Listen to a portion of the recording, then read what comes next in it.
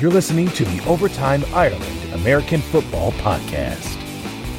Brought to you in association with OvertimeIreland.com. Now, here's the OTI guys.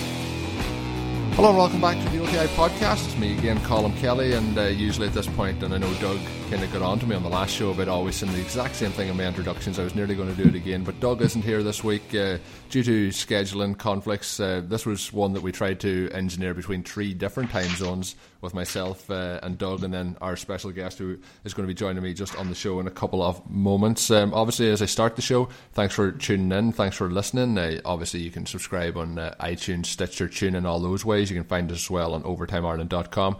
And, it's been a very, very quiet week in the NFL, but it hasn't been a quiet week for a lot of people, including myself, who are involved in this guy who is our guest today's leagues over the last couple of weeks. And I'm talking about Scott Fish. I've been partaking in the auction draft for Pigs 2 over the last couple of weeks, and it's been quite an interesting experience. But my guest is Scott Fish, and we're going to talk about his leagues as well as lots of kind of dynasty stuff. We've been talking a lot of draft over the last couple of weeks on the show, but this week we're just going to sit back and have some fun talking kind of dynasty and just player evaluations, and then next week we'll be back with Doug, and Charles McDonald's going to join us as well, and we'll be back to the draft talk next week. But Scott, thanks for jumping on the show. Yeah, it's good to be here. Good to be here. I'm looking forward to that episode next week. I mean, Nick Whalens was awesome as well. You guys got a lot of really good guests with a lot of really good draft knowledge in this time. And obviously we're filling on those good guests with yourself as well, Scott. And next week's show, I'm looking forward to having Charles on. You mentioned Nick as well. Is always a great guest to have on. We've had a couple of very interesting draft shows over the last couple of weeks. But, I don't pretend to know everything about the NFL draft heading into it. And I do like to try and keep as much knowledge of it as I can, but it's mainly down to the fact that I play in a lot of dynasty leagues and to try and know what's coming in with rookie picks and so on and so forth. But I mentioned the leagues, the Pigs League and so on, but without getting into that just yet, my first question was, obviously you're a commissioner in so many different leagues, the Pigs Leagues and, Scott Fish Bowl, the Scott Fish Bowl 7 coming out this year. But being a commissioner in so many leagues, is it tough, trying to keep everything in check? I know you've had your issues in Pigs too, particularly with myself on a couple of occasions, and a lot of the questions that come in on Twitter for the show were regarding me overspending my budget a number of times. I think I was fined the most of anyone in that draft, and 3 times. I think it ended up maybe 2. I might have got 1 that scraped through without being charged. But is it tough? I try to think that I'm an easy guy to have in leagues, but maybe not this time, Scott.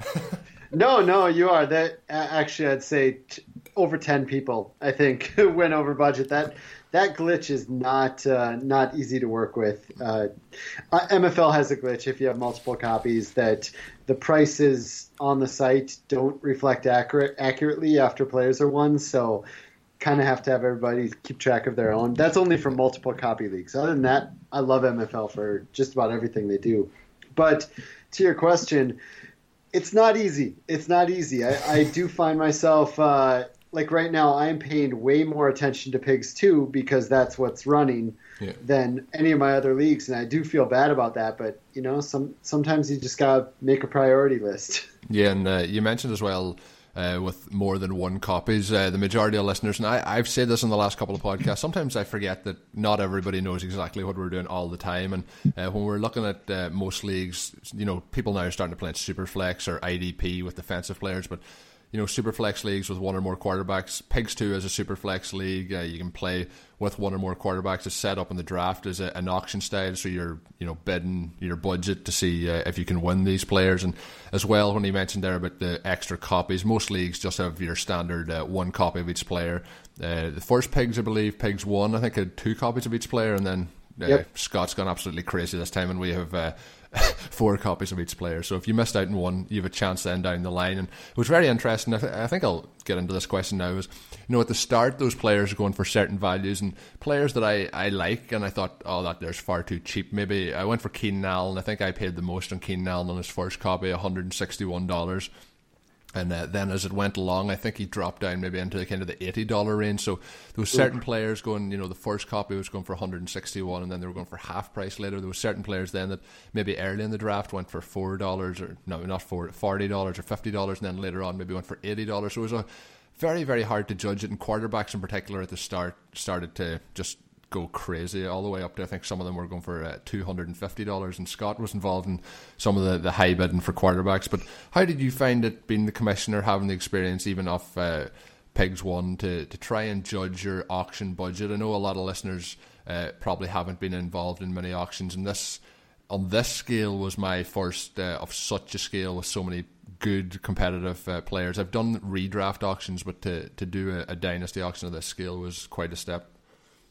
Yeah, well, I think every auction is its own crazy entity. It's very tough to assume auction values in general, but you add the fact that there's 4 copies and 56 teams. You think maybe the second copy is going to be the cheapest, or the third copy. The price goes too high on Keenan Allen's first copy, and maybe you decide, I'll wait till the next copy gets up, and then you get in a bidding war with someone else who was also doing the same thing. It's nothing you can prepare for. I think a lot of people were trying to prepare, or at least joking about preparing before it started. There is just absolutely no point in preparing for an auction like this. Every budget you try to maintain for yourself, you can pretty much just throw it out the window after 3 or 4 days of an auction like this. It is really something. It's very, very enjoyable for me to watch as a commish and participate in. Yeah, it was a lot of fun to participate in, just to see how it went. And even you mentioned bidding wars, and the player I didn't think I was going to get in a bidding war for. My quarterbacks, I kind of spent lone quarterback. I think I have Andy Dalton. I'm trying to think. I think I have Alex Smith, and then my last quarterback I went for was Tom Savage.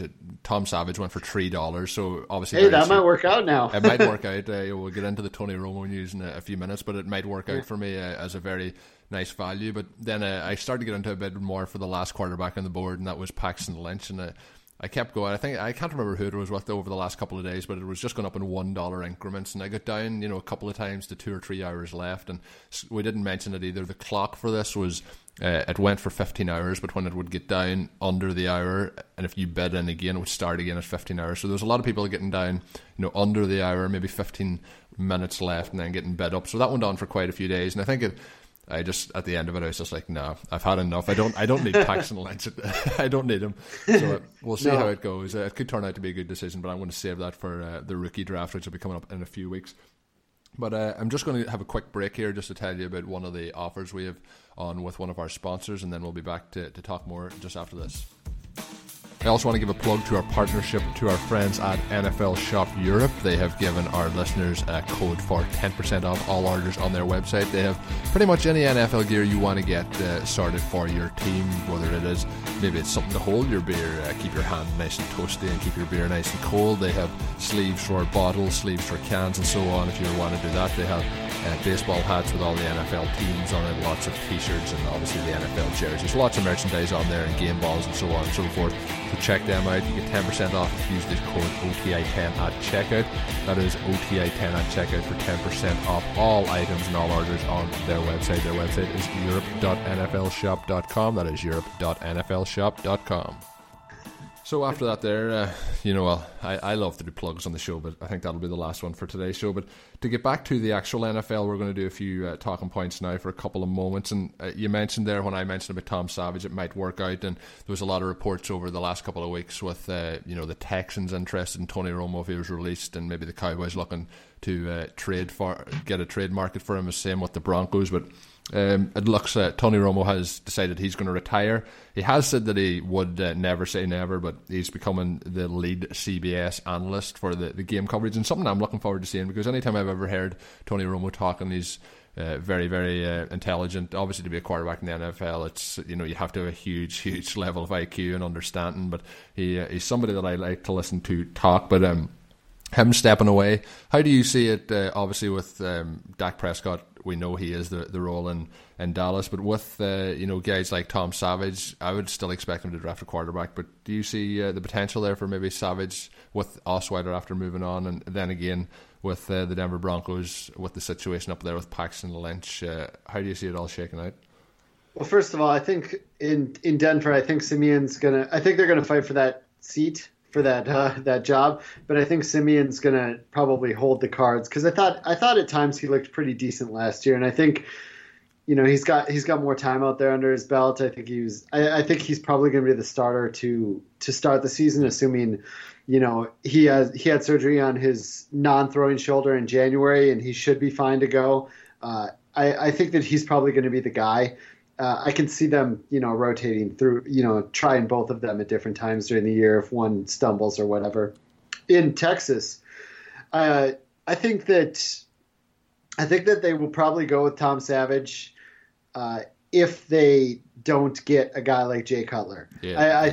I can see them getting a free agent. Bill O'Brien made a statement this week about, it's such a learning curve for a rookie, not. Bill O'Brien lies, though. Yes, that's true. But I think the same thing with Bruce Arians in Arizona when he says stuff. He once said that he was going to make Andre Ellington a 2,000 total yard back. I mean, so when those guys talk, he's going to make him a wide receiver now, though. So yep. There you go. Maybe he'll be Calvin Johnson-esque and get near that 2,000 yards now. But I think I would lean into Tom Savage right now. If they draft a quarterback, I don't know that quarterback's going to see anything till later in the season, or maybe after a bye week or something. Yeah. I truly hope they go after a guy like Jay Cutler, though. Yeah, I could see that, and I've bought a lot of DeAndre Hopkins over the last couple of weeks, and I'm going to mention it in a minute. But for him, I think he only has a certain amount of upside with Tom Savage. But as I mentioned, with that Pigs pick up at quarterback, that could work out for me to start it all off. I don't think it's a long-term play. And I mentioned as well with the Paxton Lynch, the bidding up. I think if you look at how the situation went last year there, I think that he has obviously the draft capital, but I think he's going to be sitting on the bench to start the season, and we'll see how Simeon does. I think Simeon is an average player. He's not going to go out there and light things up, but he's definitely someone who can be a placeholder there. And I think all the players there around him with Demaryius Thomas, there is a lot of weapons still there. Sanders as well, who I like a lot. So we'll see what happens in that situation. Adrian Peterson, there was a lot of talk about him at the start of the week, and I know as a Vikings fan, you're a big AP fan as well. And with him leaving New England without a deal, it looks like, I thought at the time it's not going to be a fit. At the time of the allegations 2 seasons ago, before he sat out the season, Robert Kraft was very vocal on the situation, and I was surprised that he had the visit. But it looks maybe that it was kind of trying to put a little bit of pressure, maybe on like Garrett Blunt, to see will he re-sign. But it's very interesting. I'm going to scoop this all into one pile with the news as well. With Marshawn Lynch has said that he's going to unretire, and he said that he only wants to play with the Oakland Raiders if he does come back. His salary cap hit would be too much for the Seahawks, so they would likely have to cut him. Can't see there being getting any compensation really as regards to draft picks from the Raiders. But with him, Jamal Charles as well, who has really, outside of a visit with the Seahawks, has had really no interest. Do you think it's just going to be a case of wait and see, and these guys might latch on maybe come July? With the draft so close, I think teams will probably sit and wait. It's really tough, and these guys, obviously, dynasty-wise, their value is very, very limited. But say if we're looking at redraft, I'm doing a lot of MFL 10s at the moment, and I seen in the 7th round yesterday, shortly after that Marshawn Lynch news came out, I think it was the 10th pick of the 7th round, I seen Marshawn Lynch being picked up. So just in general, do you see any fantasy value for those 3 guys this season? Oh, wow. Not a lot. I think if Peterson goes to a place that's going to use him as a goal line back and a 2-down back, I think he's going to run angry. So I think that there's going to be some value there. Charles, I think all 3 of them could have some, but they're just such tough buys. Like Marshawn Lynch behind that Oakland line, I mean, we're talking about Latavius Murray averaged, I'm trying to remember the amount of yards per carry. Yeah, but he did really well. I mean, he had a crazy amount of touchdowns. He led the NFL in first half touchdowns with 8 in the first half of games last year. I tweeted that the other day that, I mean, Marshawn Lynch behind that line could be something. And last time we saw him, he was injured all the time. Yeah. He was averaging 3.7 yards per carry. I'm not a huge fan, but you got to take notice behind that line. He's going to get opportunities. That offense is going to get them in scoring position.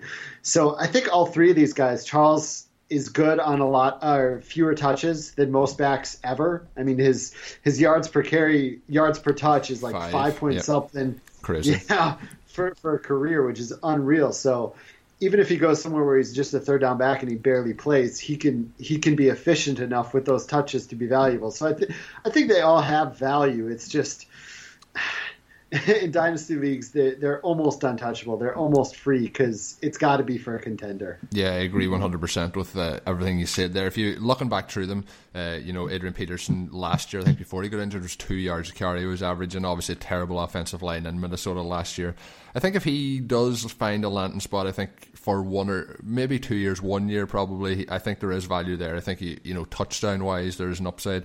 I think with Marshawn Lynch, the upside would be that he would be in Oakland behind that offensive line. I think as you mentioned, I think the physical style that he plays and how physical he was, I think that just took a toll on his body over the last couple of seasons, and he was really beat up. And even when he was playing, he was really, really kind of struggling to produce. And out of them all, and it's been very, very quiet, Jamal Charles, and I think it's been so quiet because of the injuries. Obviously, last year we kind of maybe underestimated the knee injury coming back off that surgery. He had to have the second surgery. I think he could find a role, maybe like a Danny Woodhead style role, pass catching back, and I think that could be a value somewhere late in drafts. But I think with all three of them, it's just we're going to have to wait and see where they end up. It's really too hard to speculate at this moment in time. The other part was that the Raiders are heading to LA. That happened since our last podcast. We didn't. It's 2 weeks since our last podcast, so that's going to be an interesting one. Obviously, Las Vegas. Las Vegas. Sorry, we were going to have 3 teams in LA now. But I think the NFL have slackened off their approach on the gambling side of things after they get an influx of money to the owners for the relocation fee. But that's just going to be one that's going to be interesting, with how the Raiders will spin it heading into the next 2 seasons. Are possibly going to be still in Oakland, so we'll see what happens there. Feel bad for the fans in Oakland, but the Raiders kind of as a brand, I think moving forward they will be fine, and a young team that the team. 2 or 3 years ago, I don't think Oakland would have cared too much, but now it's going to be a different story. But we've seen 3 teams move in the last couple of years, more so than the Raiders. Have you been surprised at the 3 teams moving in the last maybe 2.5 years? Money talks. I mean, definitely. We as a Vikings fan, before we got our stadium up here, we were on that discussion block. It seemed like every year. It always felt like something that was going to be way off in the future. And now that if the money's there, teams are just moving. I'm very surprised by it, but I guess it's been in the cards for so long. At some time, that dam had to break, and once one team was able to move, I guess it really allowed the others to make that move too. Yeah, and obviously now that stadium in Minnesota is doing nothing but killing birds. So for anyone that didn't. Have I talked to you about this? No. The design, it's so amazing inside, but there's only one set of doors to exit. Okay. So when you have all 50, 60,000 fans trying to exit one set of doors at the end of the game, yeah. So, I mean, it's a wall of doors and they're big doors, but it's everybody jammed into that one area, just slowly going through it. It is crazy. Because most modern stadiums, they have so many exits, that you can clear the stadium within 2 or 3 minutes. So obviously, with one door, it's bound to be a little bit bad. But my comment on the birds was that it's all glass, and apparently there's been a huge increase in dead birds around the stadium. Can't see that there's glass there, so. But we'll not blame that on Scott anyway. We'll see if they can change anything in the design. I have a layout here that I sent over to Scott, and pretty much so far we've not really got on any of it. So I'm going to go down through some of the points now to see how we get going.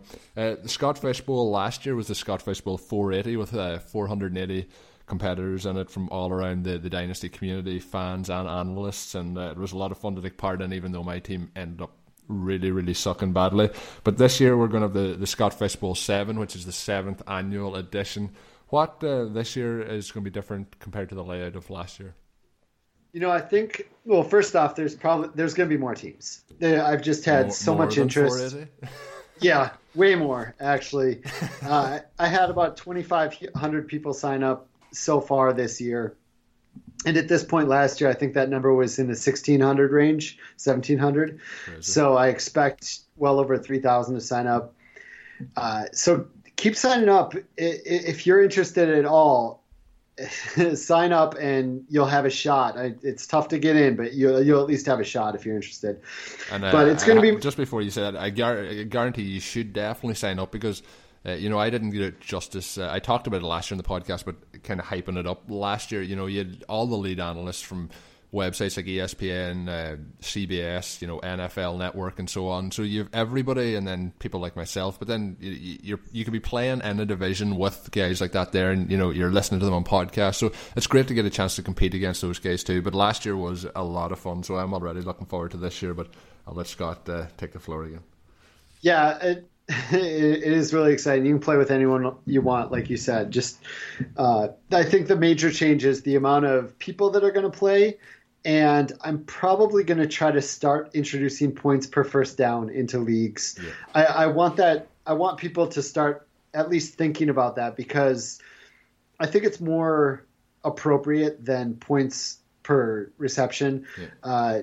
Points per reception are nice; they're fun, but sometimes you get a guy like a Stephon Diggs or an Edelman that'll get 13 catches for 70 yards, and they get over 20 fantasy points. Yep.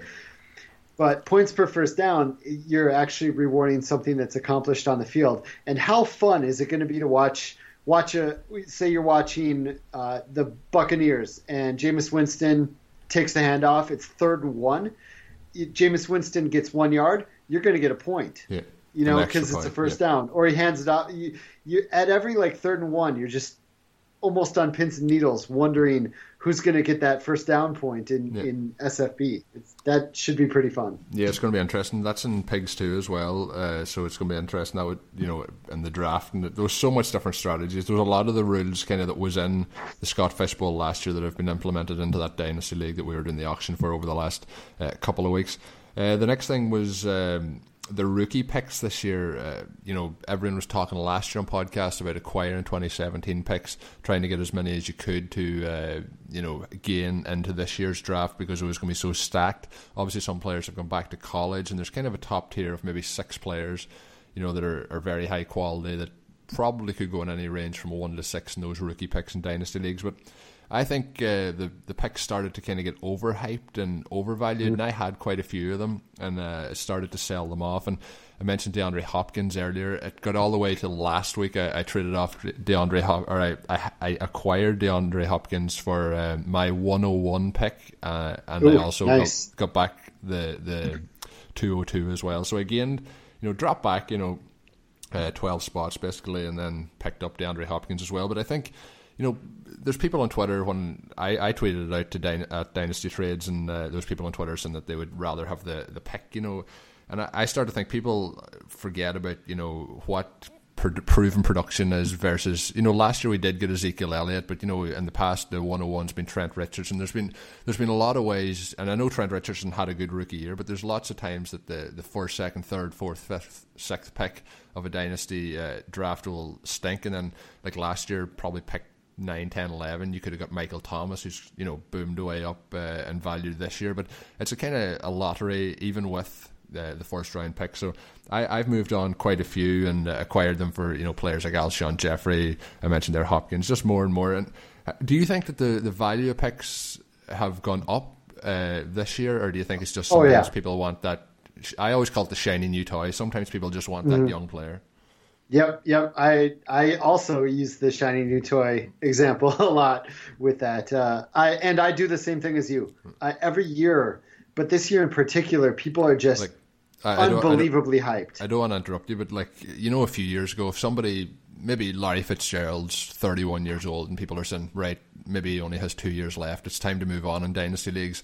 But now it's players like DeAndre Hopkins, I think he just turned 25, and he has 4 seasons in the NFL, and 3 of them I think he's hit 1,000 yards. So you're looking at players who are only, some of the players in this draft are going to be coming out, and they're nearly going to be the same age as DeAndre Hopkins, but he has that proven NFL production as well. But people would rather take a chance on somebody who's never played it down yet. Yep, exactly. And it is really getting crazy how young people want to build their teams.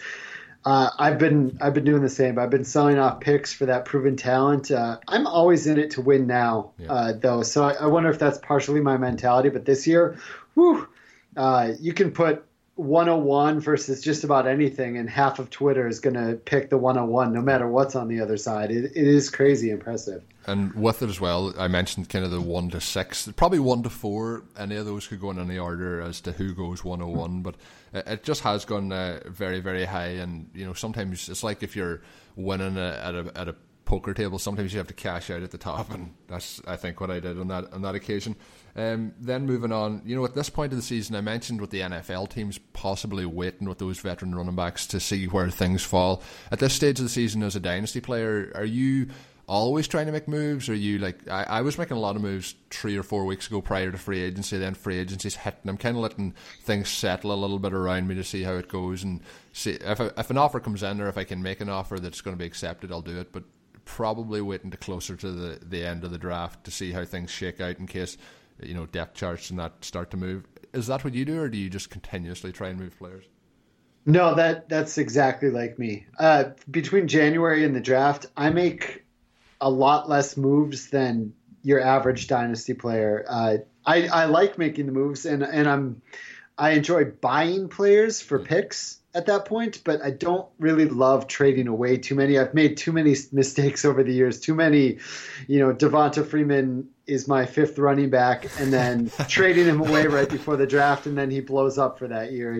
I've made too many of those mistakes that I'd rather either buy players or just wait it out at this point of the year. Yeah, that's the exact same way as I kind of tend to. And then after the draft, when I kind of get to see how the draft boards or the depth charts are starting to shake out. At this time of the season, I had a couple offers, come in this week offering me certain running backs, and you're looking at they're looking at my team and saying you need running back help, and they're sending me offers. And I'm a big Spencer Ware fan, but if the Kansas City Chiefs draft a running back early in the draft, his workload's going to be up for question. Or guys like I have Jonathan Stewart, and Dynasty, he's pretty much, I'm keeping him until the wheels fall off, but a lot of people are saying Carolina are going to draft a running back. If they don't draft a running back, then I'm pretty happy, because I don't invest a lot in running backs. I'm happy to have those older guys. So that's why I'm kind of just wait and see how it plays out. Sometimes it'll burn you and sometimes it won't. It's the same with the free agent moves. I have a lot of Alshon Jeffrey, and I acquired more, and Philadelphia wasn't the ideal landing spot, but we'll see how that plays out. And then I acquired a good bit of Kenny Britt in the offseason. I love him. But even in Cleveland, I was just targets are going to be there, and I think he's still going to have the workload and the ability. If you look back at what he did last season, I know, like, if you look, the Rams sucked all season long and he produced all season long, so we'll see how it goes. And even after he landed with the Browns, I had people that I traded him off sending me messages saying, oh well, I hope you're happy now he's ended up with the Browns. But I just say, come back to me at the end of the season and see how things shake out. Next people up, then, make fun of me, but I love Kenny Britt too. Yeah. I absolutely love him. They don't have to be on the best team; they just have to put the points on the board all season long in fantasy, and that's the way I look at it as well. Looking now with kind of players that maybe you think are buy low or bounce back candidates.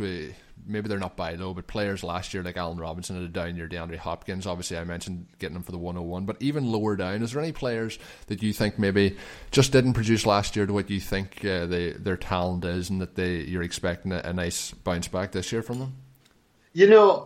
Well, first off, a guy like Danny Woodhead, who could be, that pass catching back for Baltimore this year. That I like players. I like players like that. I like players like Cordell Patterson, who's going to Oakland. And you just love Cordell.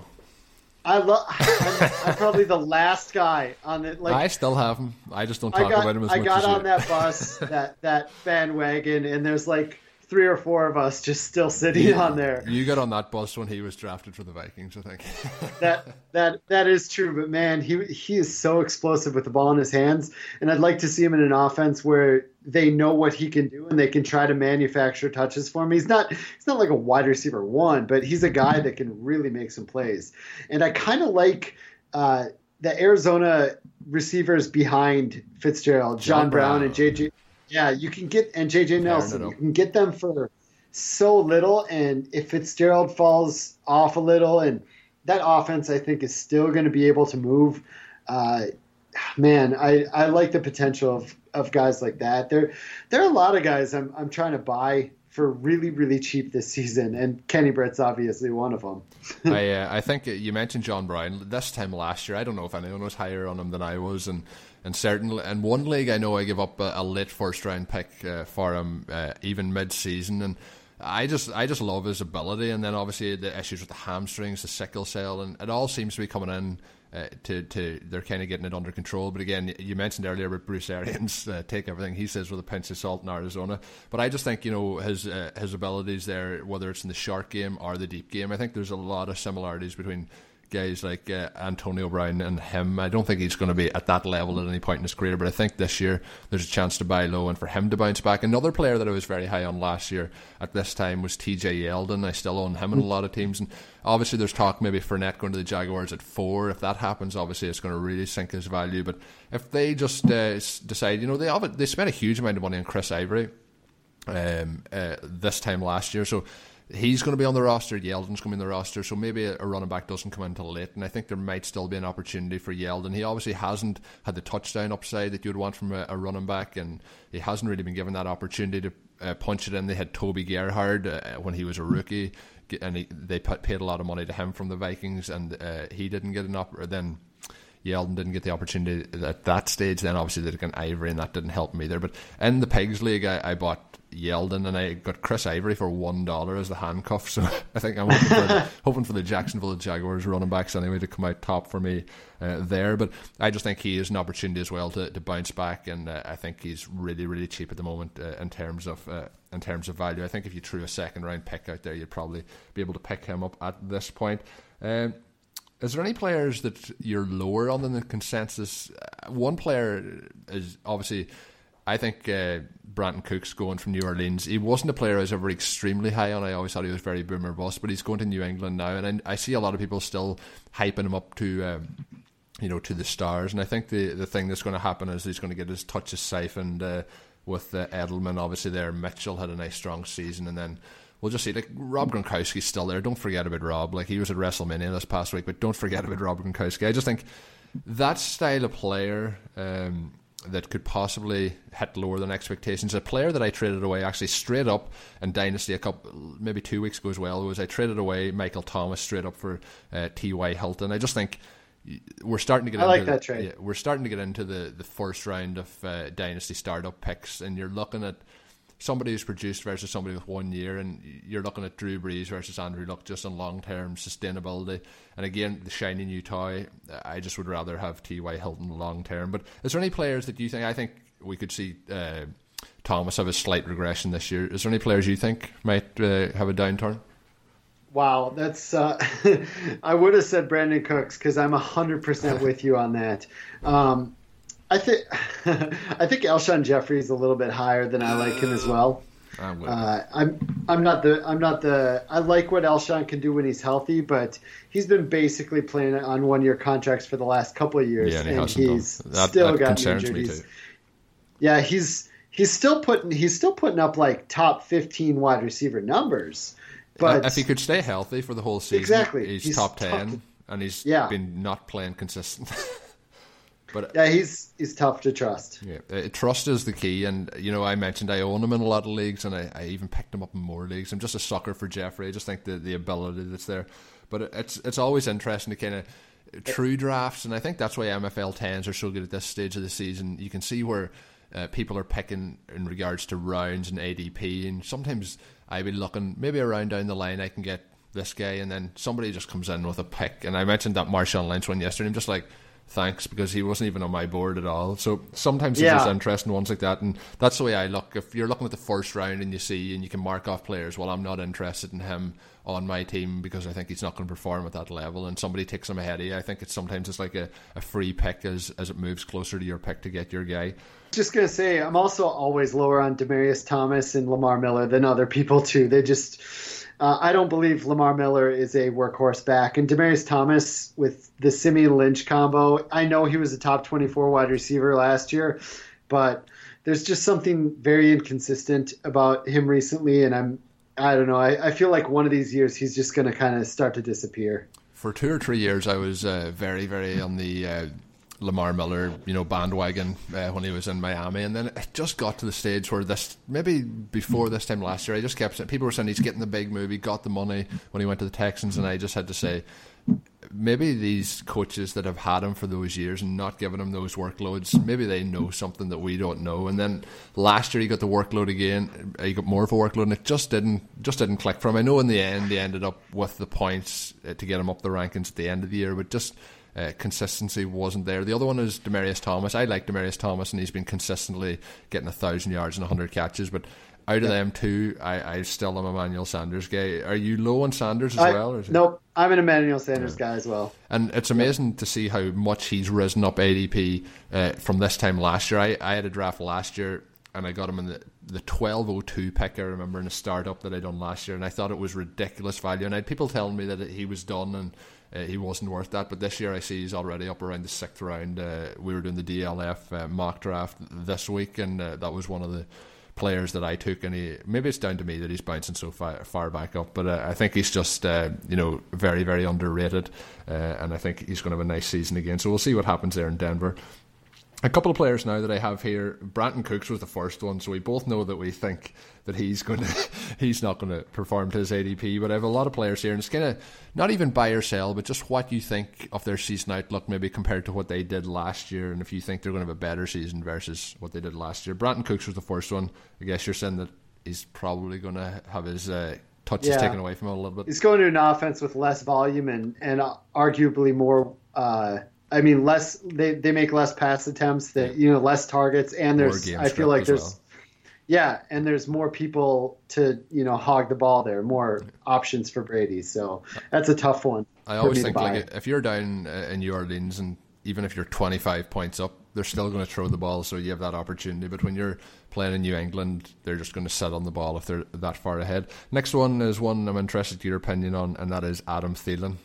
I'm a big Adam Thielen fan. I love him. I love watching him play. He just looks like a really good wide receiver as he plays. He runs great routes. He makes catches that I don't think he's going to catch. I mean, we haven't had that in quite a while in Minnesota.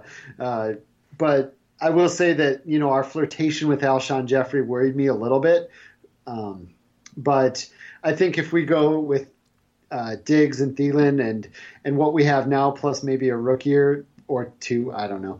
I think Thielen's going to have a pretty decent year. Bradford was not as bad as people like to think he was. Bradford was very efficient. I don't know if he finished the season with the... He did. Did he? Highest... Yep, he broke the record. So and there was, again, if you're looking for if you're in a league that Scott set up with first down points, get on those Minnesota Vikings players, because they were just taking them 10 first downs to get a touchdown at the end of the season. They were very efficient at moving the ball. But if you're looking then obviously Thielen, Diggs is another one you mentioned there. When Diggs played, Thielen's production kind of dropped off, and vice versa. It was nearly like week one would have a good game, then Diggs missed a couple of games, so Thielen stepped up. I was very impressed with Thielen and how he has kind of developed, going from undrafted to what he is now. But if you're looking around with Diggs, do you think they siphon away from each other, or are you higher or lower on Diggs than most people? Well, it certainly looked like it did. I think our offense needs to get more consistent, and Bradford needs to throw a lot deeper and throw for a lot more yards. But yeah, they might siphon each other. But where Thielen generally goes in drafts, I would definitely take him. I would definitely take Thielen at his value over Diggs at his value. Next up is Eric Decker, and I had to write a thing for Matt Kelly for the Fantasy Underground this week, and he was looking for underrated players or players you thought were buy low candidates, and mine was Eric Decker. I just think that, like when I mentioned Emmanuel Sanders, he's a player that no matter who his quarterback has been, he's produced. He produced with Tebow, Geno Smith, and even Ryan Fitzpatrick for the last couple of years. He had the injury last year, and I'm concerned more about his health than his ability to produce, no matter who the quarterback is. But he's somebody that I'm still buying this offseason, even though he is older and being old again. And if you're in a dynasty league, his value is very, very low. If you're looking at Decker, is he somebody you think, obviously you can't really get less points than last year unless he gets injured in week one this time around, but are you thinking he's somebody who can have a nice season? I think he definitely could. I wonder if... We can't agree on all these. We need some confrontation. I know. I was kind of going that direction because Anunua seems to be stepping up. Yeah. Robbie Anderson seems to be a favorite. I like Anderson too. when Petty's in there, and we don't really know who's going to be the quarterback there at this point.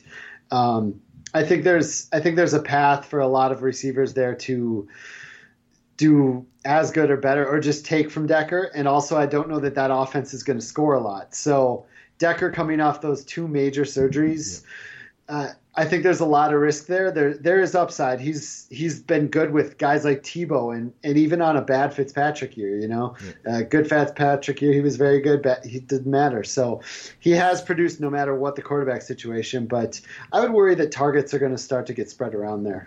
Yeah, I think that he'll be the number one, and I know in the past he struggled being that number one guy, so we'll see how it shakes out, but I'm still definitely buying Eric Decker this year. The next one up, and I mentioned he was at WrestleMania this week. He looked pretty good when he was in the ring as Rob Gronkowski. Are you the next 2 tight ends? I'll throw in together for you. Rob Gronkowski, who obviously had the back surgery, and then a man with a lot of concussion history is Jordan Reed. Out of those 2 guys, who would you be wanting to have, say, for the next 3 years in your dynasty team? Man. If you could tell me that they're both going to be healthy, it'd be Gronk. Yeah. But and that Brady's going to play 7 years, right? 7 That's what I heard. Yeah. He's never retiring. Right. I'd probably lean Gronk just because I feel like Brady could play 2 or 3 more years, and even if he doesn't, I feel like Garoppolo or Brissett or whoever could still feed Gronk. Reed, the concussions worry me. That worries me that he'll miss big chunks. And what if Kirk Cousins is gone next year? Yeah. Even though they said they want to run the offense through Reed, that's a little more concerning. I'm a buyer of all 3 of the tight ends you have listed here, honestly. But I'd probably take Gronk over Reed slightly still. Yeah, I think there's no doubt I would rather have Gronk over Reed. I know he's valued higher in dynasty circles, and I know in redraft he's going to go higher as well. Reed's concussions absolutely terrify me, and I also took over an orphan team in Dynasty this year, and Reed was on the team, and I have tried and I just cannot move him. I cannot get the value from him. Just the concussions terrify me.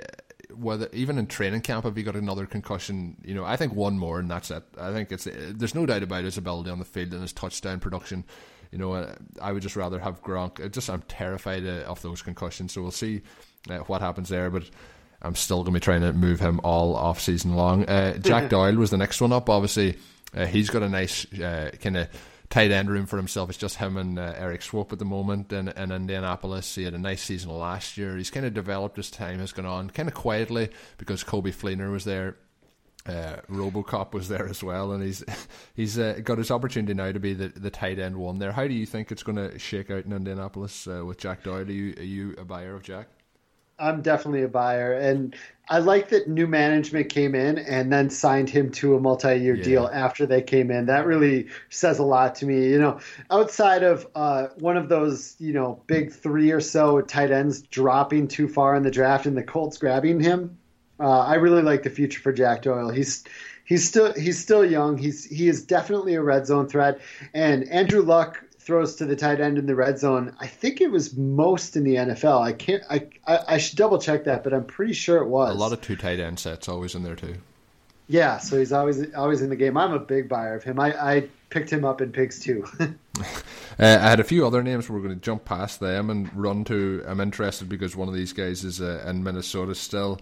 Drafted 2 guys who were drafted very high last year, and then Malcolm Mitchell is the other one. Obviously, Mitchell had his production last year towards the end of the season, and if you went at the Super Bowl time and talked about Malcolm Mitchell's value, it was very, very high in dynasty leagues, and people were talking about what he would do this year in general. Now, obviously, with Brandon Cooks going in, there's more mouths to feed. We've kind of talked about that situation already. The other 2 players then were guys who really pretty much did nothing last year in the NFL. Laquan Treadwell and Josh Doxson, and we were talking a lot about them this time last year, the same way as we're talking about rookies now, and I think we're probably talking about those guys even a little bit more than the wide receivers in this class. Out of those guys, is there any of them that you've kind of high hopes for this year? Is there anything that you think are values at the moment, or have you just obviously Malcolm Mitchell's going to have an opportunity in New England, but it's more of the situation around him. The other 2 guys, what do you think? Well, I'm probably like Doxson the most out of them, even though he did not perform as much as Malcolm Mitchell. Kept trying to get him in the red zone last year, a lot of red zone targets, but didn't come down with it. Yeah, and that makes me worry because they grabbed Kenny Britt, who's 6'2", 6'3". They grabbed Terrell Pryor, who's 6'4". Josh Doxson's in that 6'3" range as well. So now they have, and Jordan Reed, of course, 6'4". So they got a bunch of guys that size for the red zone now. So that's one thing where I thought Doxson would come in as a rookie and possibly score like 6 touchdowns. And I know the track record is terrible for rookies that do nothing in their first season, which Doxson and Treadwell now fall under. Treadwell, again, same with, I like Thielen, I like Diggs. They flirted with Alshon. It's got me worried about Treadwell. So I find him a tough buy right now. And Mitchell, there's just so many mouths to feed. I like him a lot, but there's just a lot of mouths to feed there. Yeah, I'm trying to think. It wasn't Kenny Britt, but it was Brian Quick. Oh, yeah. Brian Quick. I was trying to think of it off the top of my head, but yeah, yep. Brian Quick. Yep. But a lot of tall guys there for looking for red zone touches. The other one then is the guys, kind of possibly reinstated guys. There's been a lot of, I mentioned with the Marshawn Lynch thing, how quick he has skyrocketed up, draft positions in the last couple of weeks. The next one is Josh Gordon and Martavis Bryant. I'm one that is outside of Jeffrey is the one that I have with a suspension history. But if you're looking at Josh Gordon and Martavis Bryant, and there's talk of them going in, but obviously we've seen a picture last week of Josh Gordon looking in absolutely incredible shape, shirtless, may I add. But those two guys, are you averse to people with previous suspensions? And then if these guys are reinstated, I don't know if you do, I don't own any of them on any rosters, but if you did, would you be trying to move them as quick as you could to try and get that value, or would you be thinking, I've held on to them for a year now, it's time to see if they can get on the field? Well, I like to buy players like this at their lowest and just take a shot in the dark. I bought Josh Gordon and Pigs, same reason. I would have gone after Martavis, but his hype had already started. And I just talked to Ryan McDowell earlier today, and he said Martavis Bryant's ADP has jumped 20 spots in the last 3 weeks, which is unreal. I think from maybe it was I seen he had up a tweet that maybe, I don't know if it was Gordon or Bryant, that he had jumped 80 spots. I think it might have been from January to now or something like that. It was just it was probably Bryant, yeah. So it's pretty crazy. Yeah, but I mean, he was so impressive on the targets he had. Yeah, and that offense is good. It's a good offense and nobody really filled in for him last year. That was the other thing. Right. Yeah, Coates, Eli Rogers, any of them. I mean, they don't fill what Martavis does. So he should jump right back into that role where he could score 10 touchdowns. I would be buying him, but the hype is too high. Yeah, and obviously Martavis Bryant can catch the ball, whereas Sammy Coates is not able to, so that obviously had to be an upgrade there. The other thing I wanted to mention before we wrap up here is fantasycares.net. I've mentioned the different leagues that you run. A lot of them now have a proportion of the entry fee goes to the Fantasy Cares kind of, we'll call it charity, that you use to buy toys for kids that maybe are less fortunate. But I'll let you have the floor and talk about it. And then obviously I mentioned earlier about the Scott Fish Bowl 7. If you sign up for that, if you're in it, the Scott Fish Bowl 7, part of that fee as well goes towards Fantasy Cares, isn't it? Actually, SFB 7 has no fee. Okay. That is the one league I run that doesn't give a part to charity because it doesn't have a fee. Okay. But Fantasy Cares leagues, those I run several different types of leagues. You come in, you make a donation, and I'll put you in a league that. Yeah, they're definitely interesting leagues, and you can win prizes. Yeah, you win prizes. Just there's no quote league entry fee, but there is a donation to play in those leagues. And we go in December and we buy shopping carts full of toys for kids that otherwise wouldn't have toys for Christmas. And if you're a guy like me, if you have kids and you see what they're like when they get a brand new toy, just imagine a kid that doesn't usually get toys being able to get brand new toys for Christmas, and it's hard not to want to be a part of that. Yeah, and do you think you said about getting the new toys? Do you think that's how people who love rookie picks feel when they get a rookie pick? Exactly, a brand new shiny toy. But as well, I have to. You can go to fantasycares.net as well, and it's definitely a hugely great charity. And I have to say, Scott, there's so many people in the industry, people involved in your leagues that, I know they tweet to you and you kind of think, oh well, that's incredible that they're saying that to me, but it's a huge thing that that you do for all these kids and run these leagues for us. So I have to say thank you from everyone involved in the fantasy community. I think it's a tremendous thing that you do, and we're all proud to be part of it. Well, no, thank you for playing. Thank you for being a part of them, and thank you for putting on an awesome show. I love listening to this show. I guess I just don't have words for the amount of quality work that is put out there by people in general, but I really, really do enjoy your show, and I'm glad that you do it every week. I'm glad that you invited me on. No, that's no problem, Scott. It's absolutely my pleasure. I mentioned earlier in the show, obviously, Doug isn't on this week's show. He just with Scott's time zone, my time zone, Doug's time zone, it all just didn't work out with all our schedules. So Doug will be back next week, and we're going to be joined by Charles McDonald. A lot of you'll know him on Twitter. He's at 4Verts, and he's doing a great job with all his coverage of the draft. So I'm looking forward to talking to him. It'll be more of a draft podcast next week, but I just love just starting to talk fantasy, and I know some listeners aren't Dynasty players, and they're probably wondering what's happening, but get involved in Dynasty. Definitely get involved in some of Scott's leagues if he gives you the opportunity, and check out as well fantasycares.net. As always, I'm on Twitter at Overtime Ireland. Doug, when he's back, he's on Twitter at DMoreNFL, and then Scott's on Twitter at ScottFish24. So give him a follow as well. I'm sure you already are doing that. If not, you definitely should be. And until I'm back with the next show, of course, have a good one. Thank you for listening to the Overtime Ireland American Football Podcast. Please follow us on Twitter at Overtime Ireland. Check out OvertimeIreland.com and continue to spread the word. This has been an Overtime Ireland production.